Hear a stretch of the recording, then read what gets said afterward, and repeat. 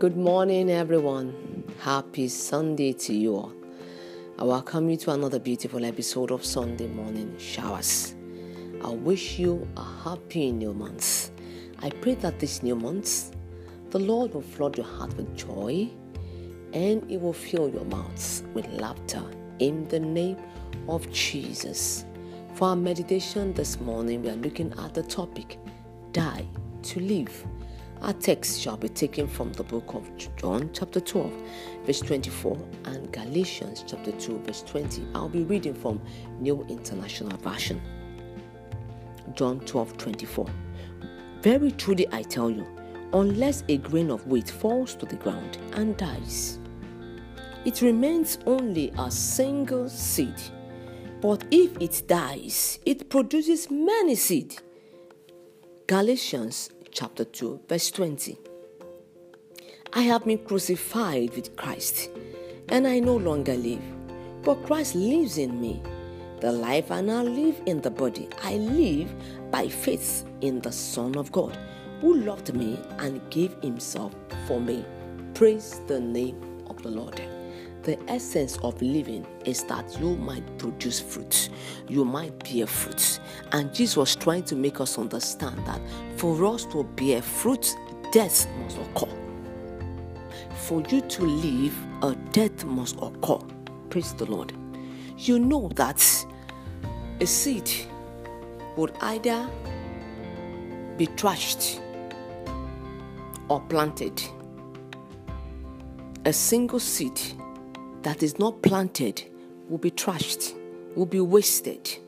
But if we want a cycle, the cycle of life to continue, then we'll plant it. When you plant it, it has to die so that it can produce many fruits, more fruits.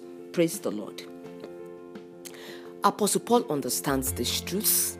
He got this revelation, and that's why he said, I have been crucified with Christ. That is, I am dead with Christ. He knows that until he dies, until death occurs, he cannot produce fruit as Jesus will want him to. So, what is that death that he was trying to talk about? A death that brings about fruitfulness. Jesus was talking about a death that produces fruit. So we need to understand these deaths that will bring about fruitfulness, that will bring life. You know, we say we do not want to die, we want to live. We want to look at how we can live a healthy life and all that. But what Jesus is trying to talk about is a mystery that will bring about fruitfulness. So, what is it that must die? That what Jesus is trying to make us understand is that there's a life that must die, a life that is not productive at all, and that there's a life also that will come up, the life that is productive. And that is what Apostle Paul was trying to explain to us, that until a death occurs, that he will not be able to live the life that is expected of him. So next week, by the grace of God, we're going to look at that life that must die, or the death that is supposed to occur, so that we can understand the true essence of living. I pray that as we go this week, the Lord will go with us.